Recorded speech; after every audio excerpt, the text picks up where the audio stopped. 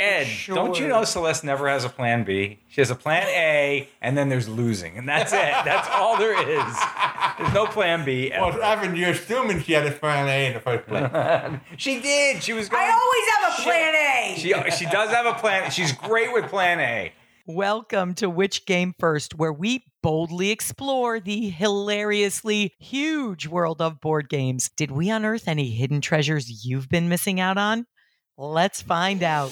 First up this week, will we gain gold, castles, workers, or chickens? Only the dice will tell in the Castles of Burgundy card game. Next, our factions battle through the dim, gaslit streets of Old London in Sorcerer. And lastly, we cut deals the old-fashioned way with smiles and lies in Diplomacy. I'm your host, Celeste Angelis. Now let's meet the rest of our brave and intrepid panel. Hi, I'm Evan Bernstein. A good diplomat observes much, acts little, and speaks softly, according to Ben Franklin. Hi, I'm Ed Pavlidis, and I can support your move into Serbia if you can support my move on Greece. Hi, I'm Mike Grenier, and London is mine. Hey, explorers, great news. We are now bringing you even more episodes with our new midweek side quests, which you will find right in your regular Which Game First feed. Guys, tell us what they're going to be about.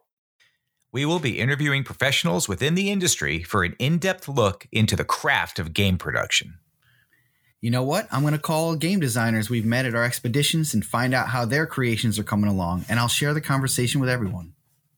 And Joe has been off, delving into the archive to research the history of games. So there'll be lots more Which Game First podcasts for you to love, starting this week. And if you get a chance, please leave us a rating or a review or a Facebook post or a tweet or an Instagram or a retweet or an article or a shout out or mention us down at the local gaming store or anywhere you go. It really helps others find the show and it helps us grow. Thanks for listening, guys. Our first game up this week is The Castles of Burgundy, the card game. Designed by Stefan Feld, published by Ravensburger in 2016. Number of players, 1 to 4, ages 12 and up. Playtime, 30 to 60 minutes. Okay, when we spotted this game all dressed in red, what were our first thoughts? Evan? A dice game with no dice. The cards are the dice. I'm confused already. Mike? Did somebody say Burgundy? Where's my steak? Ed? All the dice and everything else is represented by cards. Even though they're kind of cute, kind of hard to roll them. The idea of building my vast baronial fortunes on whatever cards show up sounds kind of cool. But before we chat about Real Estate by Fate, Evan, tell us how it's played. In the Castles of Burgundy, the card game, players are nobles in 15th century France, growing their estates through strategic trade, clever planning, and commerce. Each turn, players will use a set of cards that serve as the dice that show which actions are available. Will you trade along the river, exploit silver mines, raise livestock, construct special buildings, or invest in scientific progress? Building sets of 3 matching cards in your estate will earn points and bonus points for being first. Bonus points. After 5 rounds of 6 turns each, the player with the most victory points wins the game. So this is a card game where the dice are printed on the cards? I think it's a pretty neat mechanic. Instead of having a set of dice you roll, the game is just 170 mini cards. These cards are so cute. They're teeny tiny cards. They fit in the palm of your hand. There's a die icon printed at the very top. So when they're in your hand, they represent your rolls. But when they're on the display, they indicate what die you need in order to either build or take that card.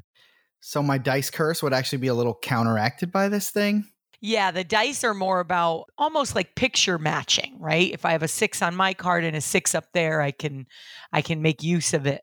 Some cards have multiple dice on them, which means you can use either die to accomplish your goal or your action. If I have both a 5 and a 6 on my one card, I can use it as a 5 or a 6. Oh, cool. So it just gives you a range. Yeah, there were interesting synergies in this game. I did enjoy being able to tweak my die numbers a little bit. That was fun. And I thought there was a nice variety of things to choose from to help you build your barony. Did you guys feel that theme of building your estate up? Did the game translate it well? For me, the cards have a really nice Euro medieval theme to them. I think the cards do look nice.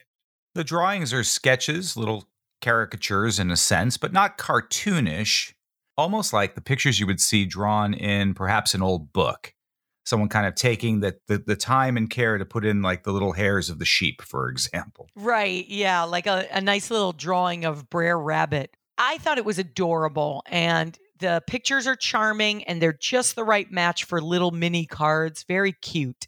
And I felt the theme pretty strongly. I thought there was just enough color and art to really make me feel like, okay, I'm putting together chickens and workers and pigs and fences and buildings and castles to all build my little estate. Assemble the chickens. That's right. No, Mike, it's chickens assemble. Oh, yeah. Oh, is that why it didn't work for us? I missed it. I missed the boat. Celeste, you mentioned you enjoyed tweaking your roles a little bit, and how that was accomplished is by getting the worker cards, which have the +1 or -1 symbol on it. And that's how you would turn your 4 into either a 3 or a 5 if you needed a 3 or a 5 instead of the 4. And I enjoyed the clear symbology. The cards are very clearly written up. It's not a bunch of confusing symbols, which these types of games can run the risk of having. Sometimes a game like this, they'll come with a separate card, a reference card for each player to refer to in order to help them figure out what the symbology is. But you don't need that with this deck. It is very straightforward. There's a bit of a rummy effect about this game where you're matching things, right? Yeah, you're trying to build sets of 3 to the same type of project, and that's how you earn your point. And you can use purple, the cloister cards, and wild, so you can help you, like, oh, I just need one more here, and this will fill that set for me. And those cloister cards were pretty thick on the ground. It wasn't like, oh, I hope I get one. You can really just go by the colors, even if you don't know what the symbology means or exactly what it is you're trying to build or get a 3 of. It's color based. So you need 3 blues, you need 3 light greens, you need 3 dark greens, and very easy to follow. I did get a little angry when people were trying to get the same match as I was. It's a little frustrating because people can come in and scoop them up before you. Yes, it's a blocking aspect of the game as well. You can grab the yellow card if you know the next player needs that yellow card. Yeah, there's definitely a competition here. You'll feel that because there's only 5 rounds in a game. And then the first thing you do each round is put out a set of cards in the display to see which ones are available. And that's it. Does he have a 4? Does he have a 6? Does he have any workers? He has no workers. He can't adjust his cards. It's true. So this is important, actually. But I don't know. I have no information. I can't. No information. Ed, what number card do you have? Yeah, Ed. It's a number between 1 and 6. Okay. And then another one is somewhere between 1 and 6. So, Ed, I really don't like the way you're playing, so I hope this screws you up. Yes, so the center area where you get to pick the cards that you're going to build your barony out of, everybody shares that shopping section. Mm-hmm. So there's only like 1 item of each kind. Brutal. How hard is this game to play?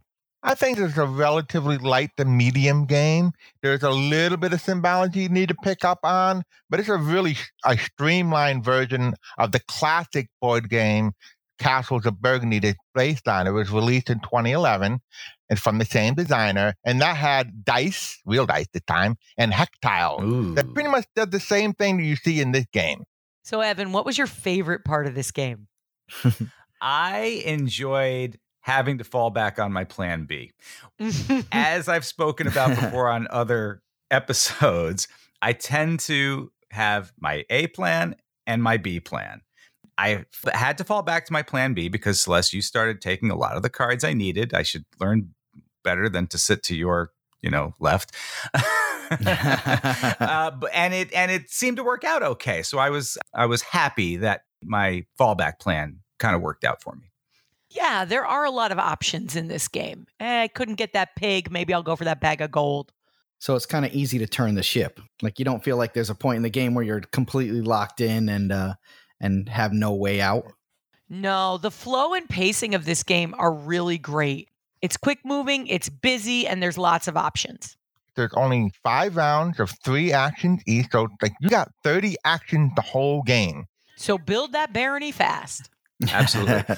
Oh, and the fact that it's small, the cards themselves are small. It's in a small box too. Good portable game. Take it on the road with you on a flight for the family. Take it to the bar. Take it to the beach. Buy it a drink. Okay, explorers, it's time to dig up or bury Castles of Burgundy. Evan? Fun game. Rules are pretty easy to follow. The game pace was good. Dig it up. Ed? The gameplay has interesting choices and offers the core experience of its bigger brother in a slimmer and faster playing game. So I'll dig it up. I am a big fan of mini versions of games, and this one is no exception. Cute, fast, made me feel industrious, and doesn't outstay its welcome. Dig it up. Ed, where can you find it? Castles of Burgundy, the card game, can be found at local stores and online. Retails for about $15. There's also an anniversary edition of the full game coming out soon. If you have thoughts about Castles of Burgundy, let us know. We'd love to hear from you. We are at Which Game First on Facebook, Twitter, and Instagram. Our next game up this week is Sorcerer, designed by Peter Schultz, published by White Wizard Games in 2019. Number of players 2 to 4, ages 14 and up. Playtime 30 to 90 minutes. Okay, when we picked this game up off the damp cobblestones at dusk as the foghorn blew in the distance, what were our first thoughts? Ed? This box is clearly giving you room for plenty of expansion. I wonder what the first 4 heroes will bring. Evan? The streets of London will never be the same again once I release my minions. I mean, shine your shoes, governor. Mike? You get to Frankenstein a deck together. I'm ready. Whoa, is this a game or an art show? Hope I can concentrate on strategy with so much to look at. But before we get distracted by all the pretty picture talk, Evan, tell us how it's played. In Sorcerer, 2 ancient beings of great power do battle to determine which of their lineage is the strongest. Players create their sorcerer by combining 3 sets of cards: a character deck, a lineage deck, and a domain deck. These are shuffled together to form your grimoire of minion, sorcery, and attachment cards. Each deck also comes with a skill card, and together they form your true name and the special abilities of your avatar. In the action phase, sorcerers take turns spending one of their 6 actions to summon minions, cast spells, gain energy, draw cards, or move minions. Then they move to the battle phase, in which minions take turns attacking in each of the 3 battlefields. Attacks are made using a set of custom dice, but before damage is calculated, players may use omen tokens to force dice to be re-rolled. Damage is distributed either to the minions or to the battlefield itself. This epic contest continues until one sorcerer destroys 2 of the 3 areas of London and wins the game. Dun, dun, dun. Yes, my minion. So it says it's in London, but did anybody feel any of London feel with all those demons and stuff running around? The 3 battlefield cards do show images of London. True. And I certainly would have brought out my British affectations if I was not so busy doing 2 things. First of all, looking at the beautiful artwork that's all over the place on all these cards and everything. And number 2, reading all of the different lines and sentences and components on each card to try to figure out how my matches and synergies were going to work out. I was way too into the mechanics of the game to get into kind of the London feel of it all. I would say the setting of London was probably the least engaging part of it. It was just 3 little boards with tiny pictures of a London street that looked similar, even though the boards were supposed to represent different areas. And the little boards are a great little way to keep track of the damage that stunned the area. That said, holy cow, the art is truly exceptional in this game. Yeah. And did anybody notice that the designer of the game is also one of the artists? Oh, I did not notice that. Peter Schultz has an art credit in this game as well as being the designer, which led me to be very curious as to exactly which parts he designed. I looked into Peter Schultz a little bit just because this game was so gorgeous. I wanted to know a little bit more. And I found this little bit here. Sorcerer was first developed in 2012 by Peter Schultz, our guy.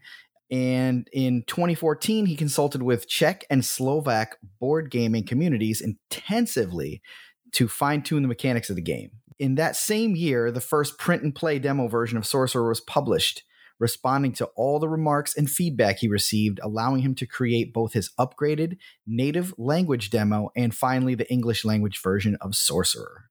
The prototype was available for a while to a wide audience as a free playtesting material, and after another year of intense work and listening to the game community's suggestions, he went to Essen Spiel to meet some of the really great board game designers and publishers there. After meeting with Rob Dougherty, who is the CEO of White Wizard Games, the designer of Star Realms, Hero Realms, not to mention a Magic the Gathering Hall of Fame player, which shows in the game for sure. He joined White Wizard Games as a team member, and they kickstarted the game in 2017. Smart. This game showcases its art very well because the cards are great quality. The pieces are good. Even the cardboard chits are very good quality. And there are custom dice. Oh my, the dice. Probably one of the sexier elements of the game to me. I love that there was a battle at the end of every round and that you got 6 actions to prepare. I really enjoyed that.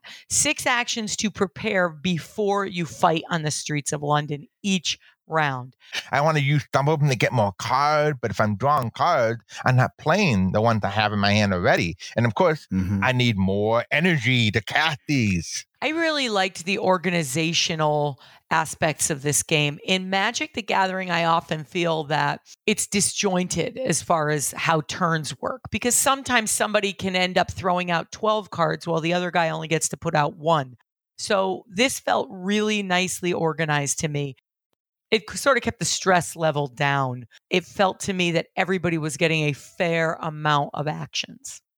And it seemed to have a lot of the intuitive elements of Magic the Gathering, where, your creature has an attack value and a defense, which is, located at the bottom of the card, which you kind of expect from playing Magic. But the difference is that your creatures take damage and it stays on them. So you got to monitor that with little tokens. Yeah, there's plenty of tokens in this game. And the other one to keep track of are like the burning tokens or the little spider tokens that add cool abilities or hurt your cards with a little damage over time. Yeah, my minions caught fire a lot and suffered lots of little damage as each round progressed. Well, that's the treat of getting these 3 sets of cards that you blend together to make your deck. And I really enjoyed that because they each operated differently, and it means that your deck is going to be very fresh each time. I flipped over my cards, Evan, and they just happened to be burninating cards. So that's just what I had to do to light you up. Yep, and I was lit up. Yeah, it's really neat the way they combine the deck, because in the base game, there's 4 different sets of the 3 different categories. That gives you 64 different combinations in the base set. That's the base set. Yep, and there's plenty of expansions. And I'm sure many more are planned given the amount of room there is in a box. And there's a surprising amount of synergy from choosing 3 different parts of your deck. They still, at least the one I picked, seem to work really well together. Another expansion they have is another battlefield. So instead of fighting in the streets of London, you can take your battle to Egypt. Ooh, neat. Oh. In looking at the Egyptian board, the play board, it looks just as beautiful.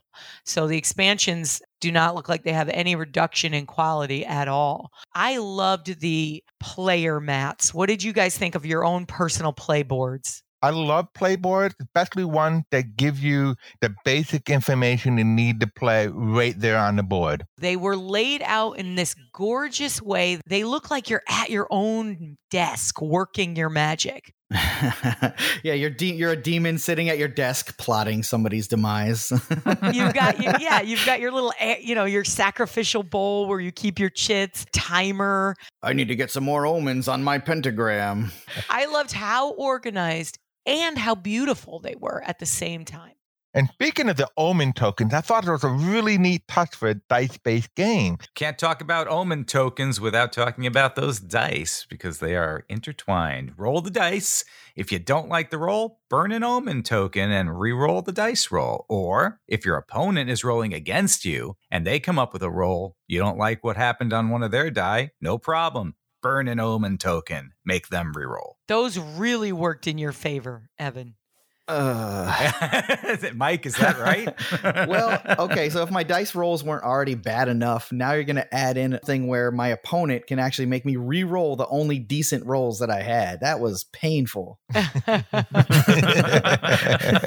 Well, such is the fickle will of dice. Yeah. I have to say it was painful, but I think right on theme, you're demon worshiping, mages that are going to try and mess with each other as absolutely much as possible. Yeah. What do you guys think of the balance of the game overall? I mean, I saw a couple cards there that seemed a little out of whack, but in general, I think that, the game plays quick enough where you're going to reblend your decks together and different people will see those different powerful cards mixed in and it won't be so bad over time. But Evan paralyzed me with one of his cards, though. Oh my gosh. I had to show this card to Ed to make sure I was reading it correctly. It seemed way too powerful. It effectively annulled the special abilities of all the minions in any particular battlefield by playing this one character. Now, it nullified my special abilities as well, but it really had an impact on the game overall. Yeah, like in many of these battle games, the timing and where you play certain cards can really shape the way the story plays out for that game. And what's neat in this game is you have minions, but then you have legendary minions. Mm-hmm. And they usually have the really cool powers. Because everybody wants to get their legends out on the board. And they did genuinely feel different than the regular minions in that many cards noted that you could affect minions, but not legendary minions with that particular card. Well, let's not forget, too, you have your main character, which you actually have to place on a location. And the location that they're in allows you to trigger the 3 special ability type cards that you start with in that location. So you have to choose that very carefully.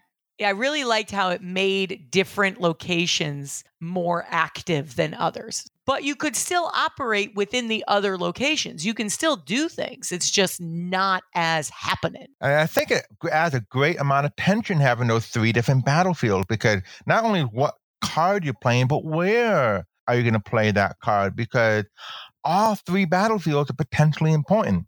Now, the first one to destroy 2 of them wins the game. So maybe you can ignore one, but you don't necessarily want to make it too easy for the other player to take it. Well, if you leave one of them unguarded and somebody puts one of their minions in there, if that minion scores a critical hit, which is like a little star on your die, if they get a critical hit there, it does double the amount of damage if nobody's there to try to protect it. Yeah. So you want to do at least some protection there. Yeah. Mm-hmm. Yep. So you got to spread them out a little bit. And when you're defending your location, you can take the damage that comes from your enemy and either put it on the city, which is, really bad in the end, or you can put it on your minions to like spread it out a little bit.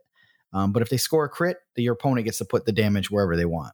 I had a lot of fun looking at the names the building their deck gave you. Oh, yeah. Very cool names like Ariaspis, the Animist of the Hunted Forest. Yeah. So your first set of cards that you get to pick is Ariaspes. And the next part is the Animist. And then the last part is of the Haunted Forest. So you actually create that name as you go. Right. That becomes your deck from the 3 smaller decks. Yep. And each piece has a theme which has synergy within itself. And sometimes those synergies blend really well with the other pieces you put together with it too. Okay, explorers, it's time to dig up or bury Sorcerer. Evan? Sorcerer is a great looking battle card game. The card combinations are practically limitless.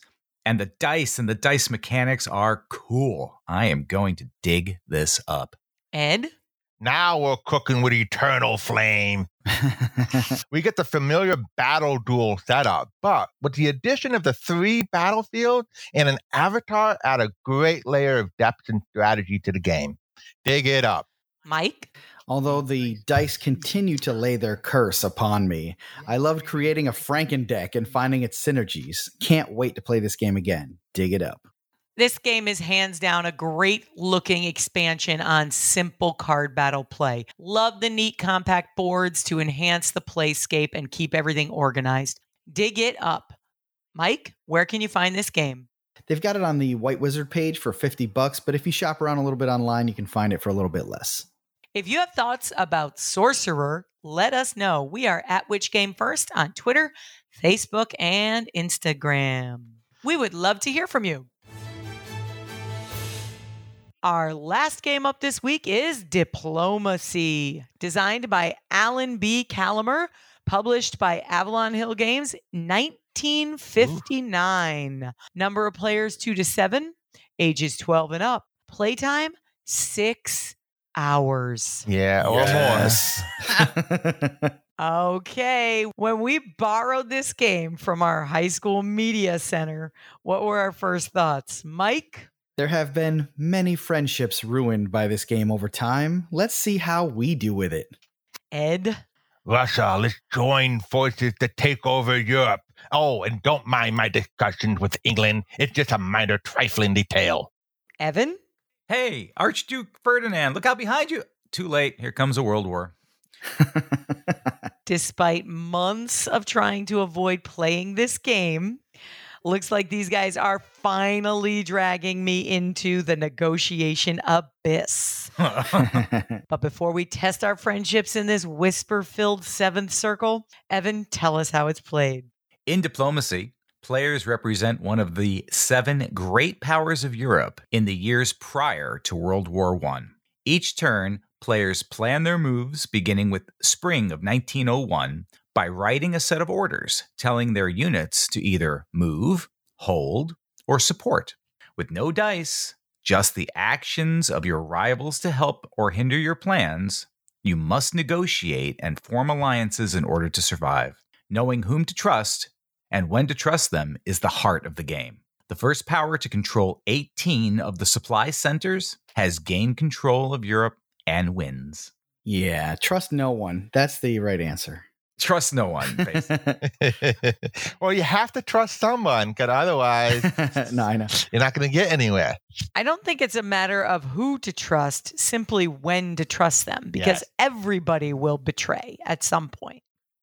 Yeah. You're really always looking at what they might have to gain before you actually try to make a deal with them.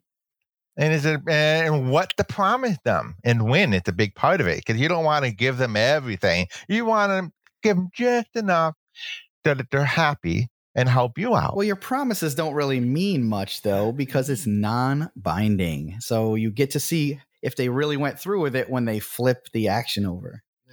Yeah, that's part of the tension in the game, because the first step in the game is everybody has a moment of diplomacy for a while, and they talk with each other and hash out their plans in detail. And then you go to the order writing phase, where everybody individually and secretly write down an order for each of their units. And then the tension comes out when all these orders are read, and then find out what really happened that turn. This game is notorious for ruining friendships, right? Oh, yeah. Well, it's known as one of the backstabbiest games out there. Oh, yeah, because, I mean, you can say anything you want in the negotiation phase, but it's only what is written on the orders that matters. And a lot of people pretend, I forgot to write that. Oh, I'm so sorry. Oh, my bad. I forgot we talked about that. I'd love to see somebody write. Yeah. I'd love to see somebody record what was promised versus what happened in a game, like over the course of an entire game, just to see what the difference was. So many promises are made, and there is no way to keep all your promises and win the game. Yeah, that's accurate. That might be an interesting challenge to try to make it through the game without breaking any promises whatsoever. The simplicity of the game outside of the negotiation is, I think, the most attractive part of this game. The fact that it is very basic. You have a map of Europe. You have simple instructions that you give your troops at the end of each diplomatic turn. There are only 2 types of units in this whole game, either armies or fleet. A neat part of the strategy here and the simplicity is that there'll only be 1 unit in each region. And what does that translate to as far as strategy goes? What do you mean by that? Well, see, because there could only be one unit there, in order to overpower somebody, you need an extra unit from a whole other reason to help you out. And sure, you may have an adjacent unit, but sometimes what you really need is the help from another player. Mm-hmm. You got to rely on the allies. That's right. That's part of the negotiation. I'll say to Mike, I need your support from your country in order for me to help take over this territory. Will you pledge your support? Absolutely, old chap. Thank you. You can count on me. You can count on jolly old England. And then, okay, great. Now I'll go ahead and plan my other things. And hopefully Mike will do the honorable thing and follow through with his pledge of support for my one unit, whether it's a fleet or an army, moving into one of the territories. Oh, something urgent came up. Sorry about that. Had to support my own troops over there in Germany, and I'm totally exposed now. What? Curse you. This is very much a role-playing game. You can tell right here. You're not a traditional D&D character in a way, but you are taking a role. You are performing the actions of that character, and you are doing it in a way that is free form. It kind of almost has a social deduction aspect to it too, because you're kind of trying to manipulate people into thinking a certain way or find out what somebody else is thinking so you can make the right move. Yeah, very much so, because you're negotiating with people. You're trying to find out, oh, okay, is this person really going to do what I want him to do? Or are you just saying he's going to do what I want to do and going to make a deal with the other player instead?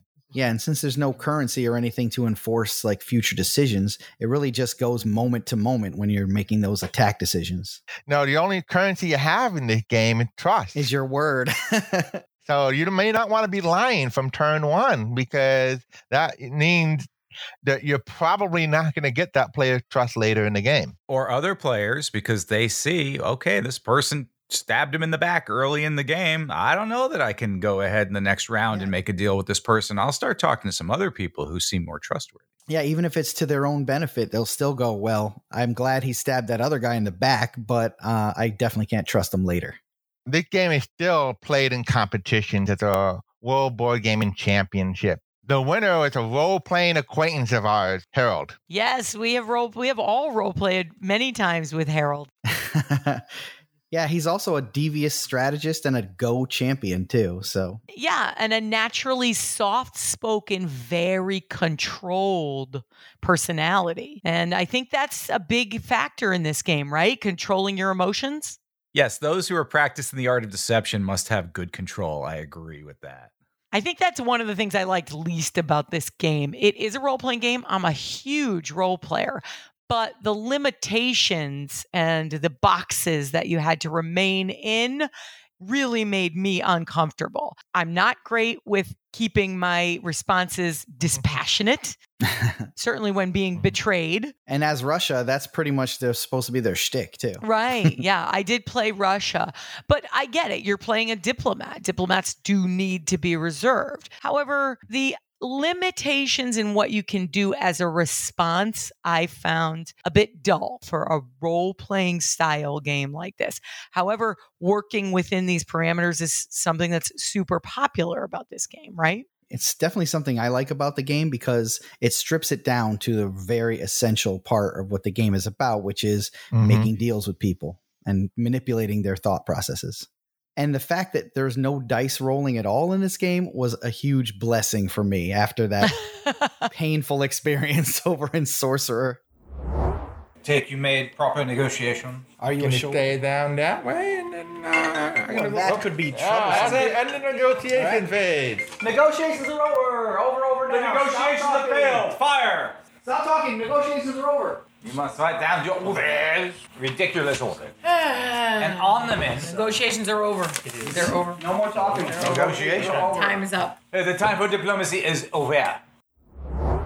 This game has been around a long time. The idea for this game, as we mentioned earlier, which was created by Alan Calamer, he was studying at Harvard, and he was studying 19th century European history under a fellow by the name of Sidney Fay. He's an American historian, and he's credited in that his examination of the causes of World War I in his book called The Origins of World War, it is considered a classic study. In the book, Fay claimed that Germany was too readily blamed for the war and that a great deal of responsibility instead rested with the Allies, especially Russia and Serbia. Yet. Don't take that personally, Celeste. You played Russia in the game. The bottom line is that these are extremely complex topics and subjects. And you can't just take your, 1 week that you spent in 4th grade learning about World War I. Yeah, your 9th grade 4 paragraphs about the origin of the war. Right. Or the paragraph you looked in the Encyclopedia Britannica about it. It's much, much more complex. So I always thought Archduke Ferdinand sounded like it was so much older than 1901. It sounds like some kind of like ancient person. Okay, explorers, it's time to dig up or bury diplomacy. Ed? Its name tells you the heart of the game. When you manage to outmaneuver your rivals, it feels like unlocking an achievement. Well, I'll dig this game up for this classic game of diplomacy and intrigue. Its length and its directness will turn off many players. Mike? Should it be called diplomacy or should it just be called betrayal?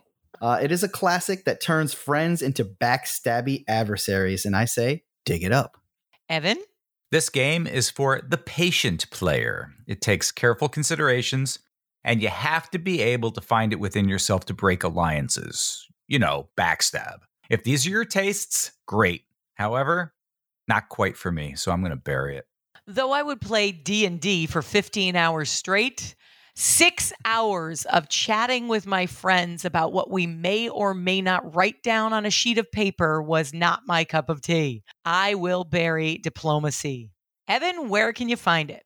Diplomacy has had lots of reprintings over the years. New and used copies available in brick and mortar and online game stores, about $30. If you have thoughts about diplomacy, let us know. We are at Which Game First on Twitter, Facebook, and Instagram. We'd love to hear from you. And that brings us to the end of our show. We look forward to hearing about all the game exploring you've done. If you'd like more perks and content from our show, including exclusive episodes and our brand new exclusive weekly podcast, Bonus Points. Bonus. For just $3 a month, you can go to our website and click on Become a Supporter today. If you get a chance, please leave us a rating or a review on your favorite podcaster. It really helps others find the show. Join our chat on our Discord server. We are at Which Game First. Happy gaming, explorers. And enjoy your ice cream. European domination. Yeah, my favorite flavor. The taste of betrayal.